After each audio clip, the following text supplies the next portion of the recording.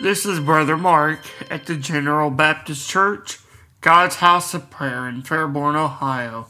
I want to thank you for listening this morning as we go into the scriptures for our morning devotion. Open with me in the letter of 1 John in the 4th chapter as we see the apostle teaching of those dwelling in God.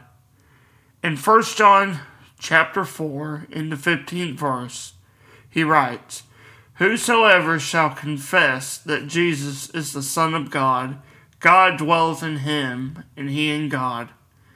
And we have known and believed the love that God hath to us. God is love, and he that dwelleth in love dwelleth in God, and God in him." Here in this scripture that we read in 1 John, here in this letter, we see he has several things to say, but let us focus here in these two verses of scripture. Here as we read, we see John says, whoever confesses Christ is the Son of God, God does indeed dwell within them. So what does this mean, and what does this scripture teach us today as the people of God? First, we know Christ is the chief cornerstone of our faith, even as the prophet Isaiah writes in the 28th chapter and Paul in Ephesians chapter 2. Christ is the cornerstone of our faith, and to have God dwelling within us, we must accept and declare Christ Jesus as the Son of the living God.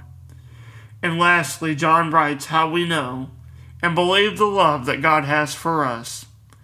I want to encourage you to seek Christ, for he is the way of life, the way of our faith, and he is the way to the Father, as he says in the Gospel of John in the 14th chapter.